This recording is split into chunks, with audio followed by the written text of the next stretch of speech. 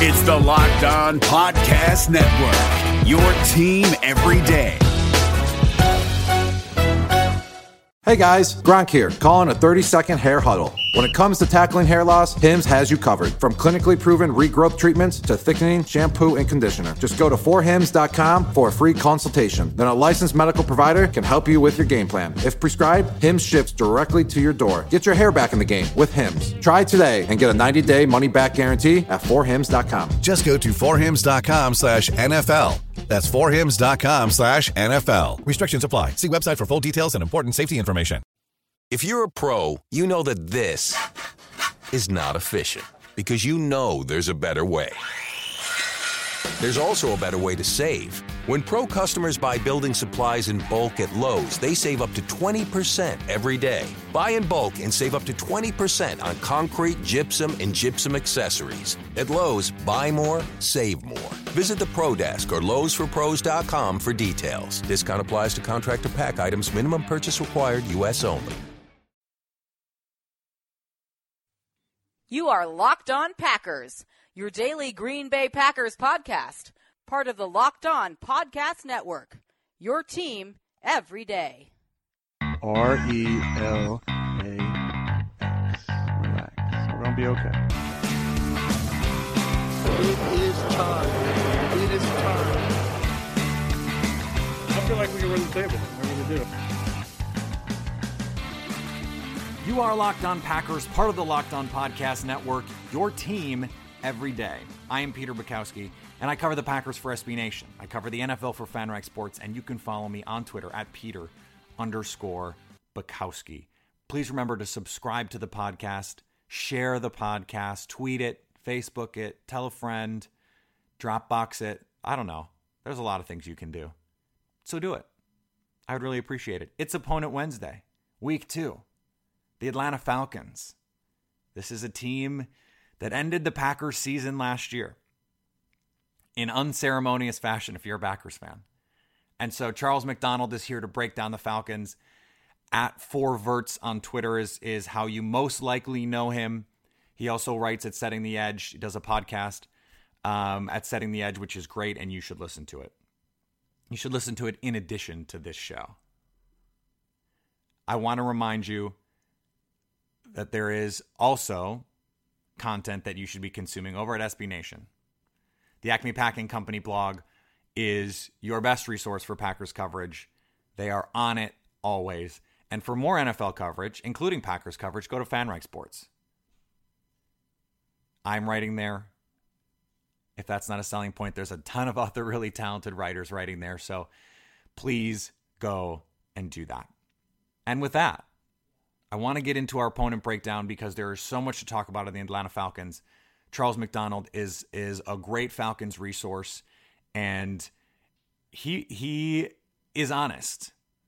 When I'm bringing in other people to break down these teams, I don't want to bring on someone who is just a fan, a blind fan, and says, they're going to be better, they're going to win, the Packers suck. No, that is not the way. That's not the way I view Green Bay when they're playing, and it's not the way that I want another team to be presented to you. And I think he offers a very insightful perspective, but also an honest one. Honest with himself and honest about the team, because there are some flaws, but the team is a very, very good one. It is going to be really difficult for the Packers to go on the road in a brand new stadium, open it up on national television, and win a game, because Atlanta's going to be hyped for it. But that's okay. An early season test to show what you're made of. Week 1, week 2, you're talking about possibly the 3 best teams in the NFC. So you want to be the best, you got to beat the best. So let's bring in Charles now to talk about the Falcons and what the Packers need to do to beat them. Charles, thanks for joining Locked On Packers. Well, thanks for having me, Peter. It's really good to be on. Glad we're back into the regular season and talking about real football. Feels good. Yeah, we spent enough time. We spent 6 months. We almost spend more time talking about fake football than real football, it seems like. Yeah, I was excited for the preseason, but after like a week or two, you realize, man, this is not the same thing, and it's good to be back. Like I feel like every year we psych ourselves up into getting pumped for preseason football, and then after a while, we're like, oh yeah, this is still preseason football. But oh yeah, that's right. This is barely NFL football. Yeah, but we're back in the swing of things, and it feels good. Yeah, for sure. So we're going to talk about the Atlanta Falcons today, and they were a team last year that. I don't want to say they came out of nowhere because a team with Matt Ryan and Julio Jones to be really good offensively. That's not a surprise. But what changed last year that made them this just like unstoppable force? Well, I think it was it had to be year 2 of Matt Ryan and Kyle Shanahan's offense, and then adding guys like Alex Mack and Taylor Gabriel and Mohamed Sanu, because what happened in 2015, at least I think, is. Like Kyle Shanahan, I thought he was good from a schematic standpoint, but they just didn't have the horses to run what he wanted to do on offense. They had Roddy White as the number 2 receiver, and they were messing around with Leonard Hankerson, who's out of the league right now. Both those guys are out of the league, and they really had to do a lot of shuffling on the offensive line. They had guys like Mike Person starting at center, who was I think on the Chiefs practice squad last season. So you got Alex Mack, Sanu, Gabriel. You had year 2 of Matt Ryan in that scheme, and they just kind of exploded. And I remember there was an article on The Ringer, I think it was last summer, right before the season, where Matt Ryan was talking about, he was saying, to Kyle Shanahan in 2015, he was saying, once I get this down, we're going to kill people. And you got it down. They added Alex Mack and all those other guys, and they shredded people. And it was kind of a surprise to me because going into the season, I was expecting the offense to be better just because they had just an out of character funk for them the year before. But I was not expecting like that entire just explosion where we got to a point last season where I was expecting a touchdown on every single drive. Like that's how prolific they were. That's how good they were. And it sucked to see. It sucked that it ended the way that it did, but it was still one of the most fun I've ever had watching the Falcons. Yeah, I won't do you like that, and we won't talk about the Super Bowl very much. But they went from 28th in weighted DVOA offense to 2nd. Like that is unreal. Like teams don't do that. No, and just like if you go to Football Outsiders and look at the wide receiver DVOA rankings, they have the number 1 and number 2 receivers in the league based on DVOA. Taylor Gabriel was number 1 in terms of receivers with at least 50 targets, and Julio Jones was number 2. So obviously you don't really expect to see that type of production replicate itself because it's just almost impossible. But man, right. it was crazy to see what they were able to do last year. And, at first in the season, I thought it was kind of a mirage because, I don't know. It just didn't seem realistic. Like they were just torching all these teams. And then once they hit the Broncos game at Denver and they just went in and just steamrolled the Broncos defense, I was like, okay, like this might actually be real. Yeah. And then week after week after week after week, like it just never stopped. And like I hope that the Falcons have an offense like that efficient sometime in my lifetime because that was just unbelievably fun to watch.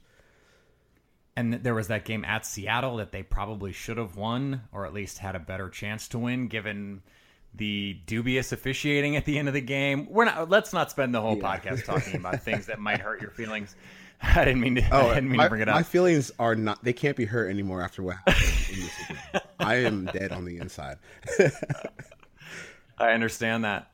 So I am someone who, for a number of years now, I would say, has been a big fan of Kyle Shanahan. So now we go from Shanahan to Sarkisian offensively.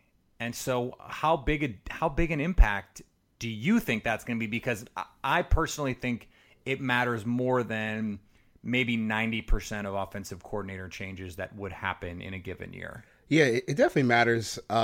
Just because I don't think there are fans who think that Shanahan's a bum because of what happened in the Super Bowl, but you're not looking at the whole sample size of what he did in that entire season. Like you can't whittle down his career in Atlanta to one quarter of one game, as big as that game might have been.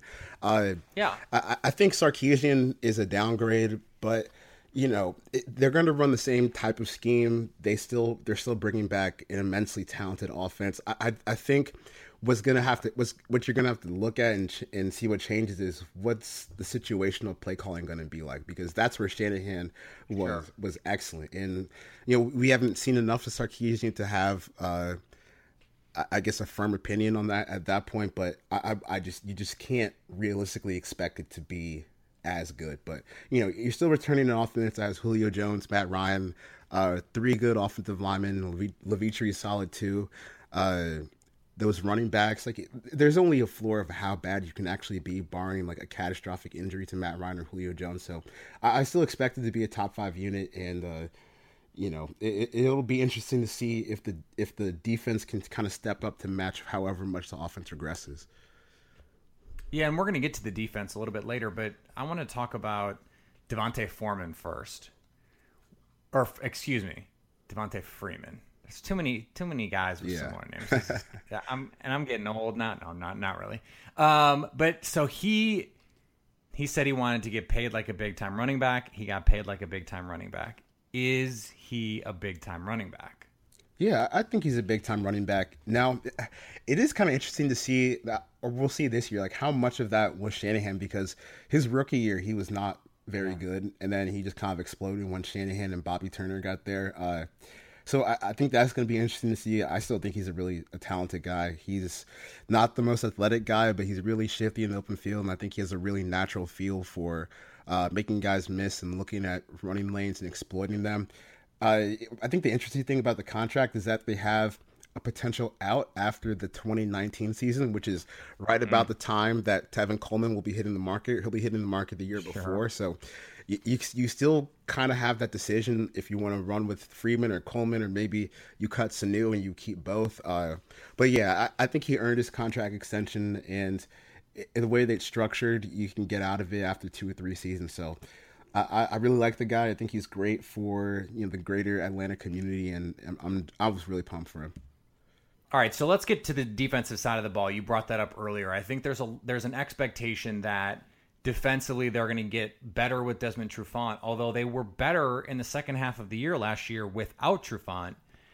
You assume without their best defensive player, they're not going to get better. So this is not a case, right, where they are in some weird way better without Trufant? No, they're going to be better with Trufant.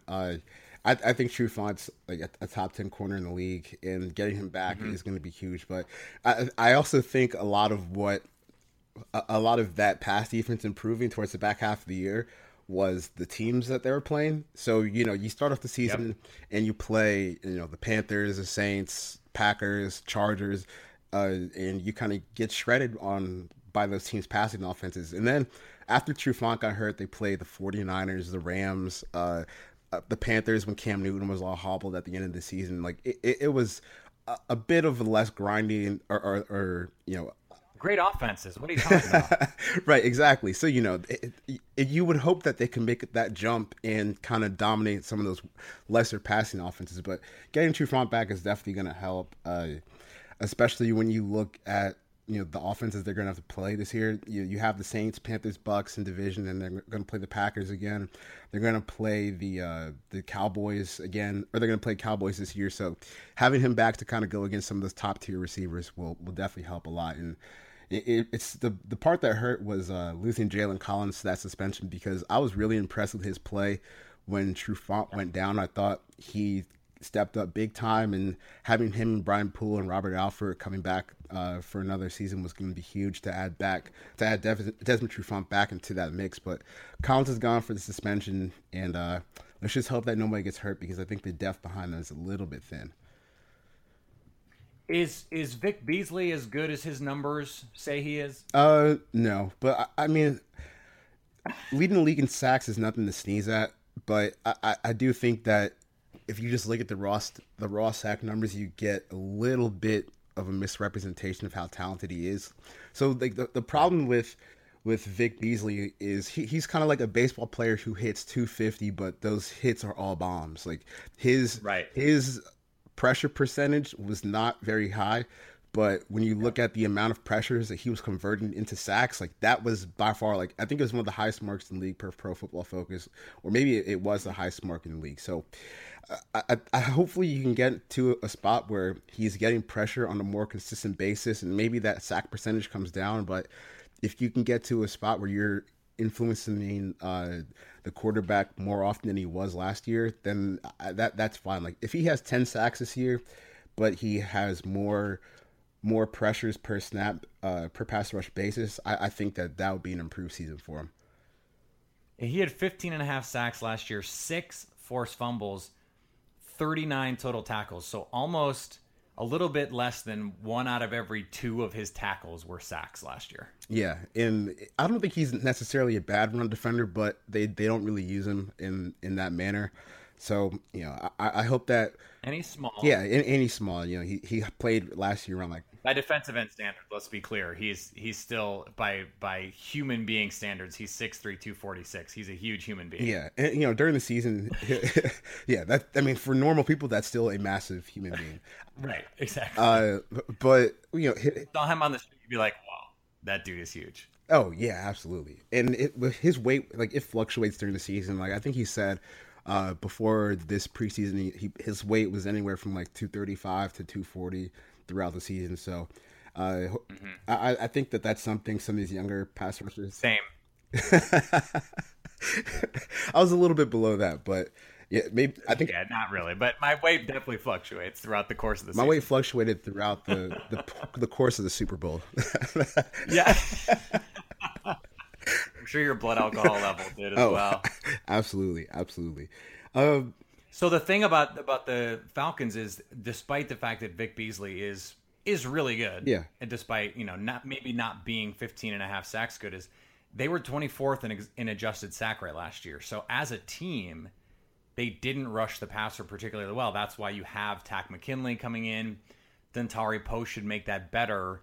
How much better do you think they are this year versus last year as a pass rush unit? I think they're a lot better this year, because when you look at what happened to their defensive line last year, they had Dwight Freeney, you know, who's a future Hall of Famer, obviously first ballot probably.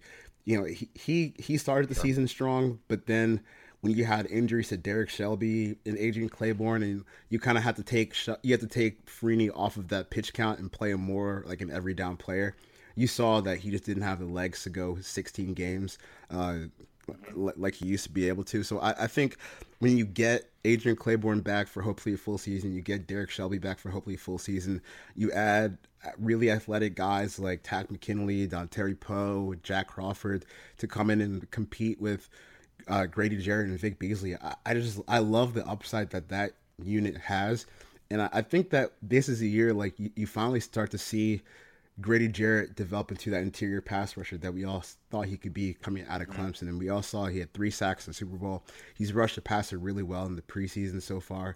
So, you know, I think it's a group with a lot of upside, a lot of athleticism, and hopefully this is a year that defensive line really starts to put it together, and you see Quinn's philosophy to come together as a team.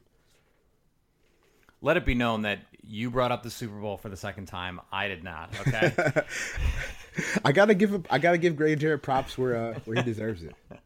No, he was great in the Super Bowl. Charles, thank you so much for joining Locked On Packers, and maybe we will have you on again if there is a Packers-Falcons rematch in the NFC playoffs, which is certainly a possibility given the way the NFC could shake out. Yeah, thanks for having me on.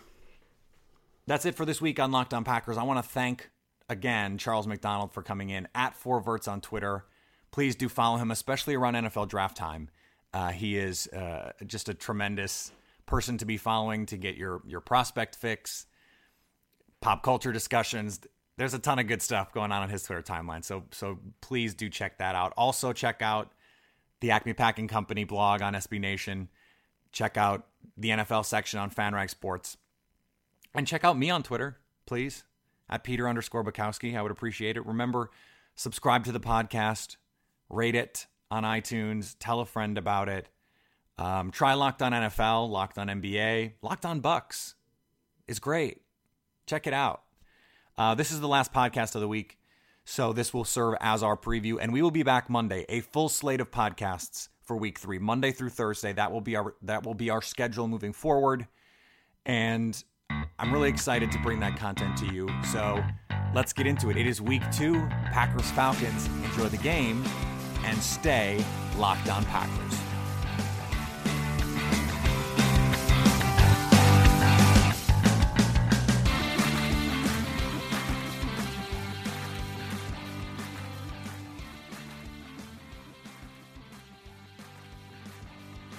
Is democracy in danger or decline? Condoleezza Rice, William Galston, and Carlos Gutierrez and others take on this question in the fall edition of The Catalyst, a journal of ideas from the Bush Institute. Surveys show Americans place less trust in institutions like the media and business. Others contend America has faced far more challenging periods and emerged strong. Leading policymakers, Bush Institute experts, and respected journalists take on this debate. Read about it at bushcenter.org/catalyst.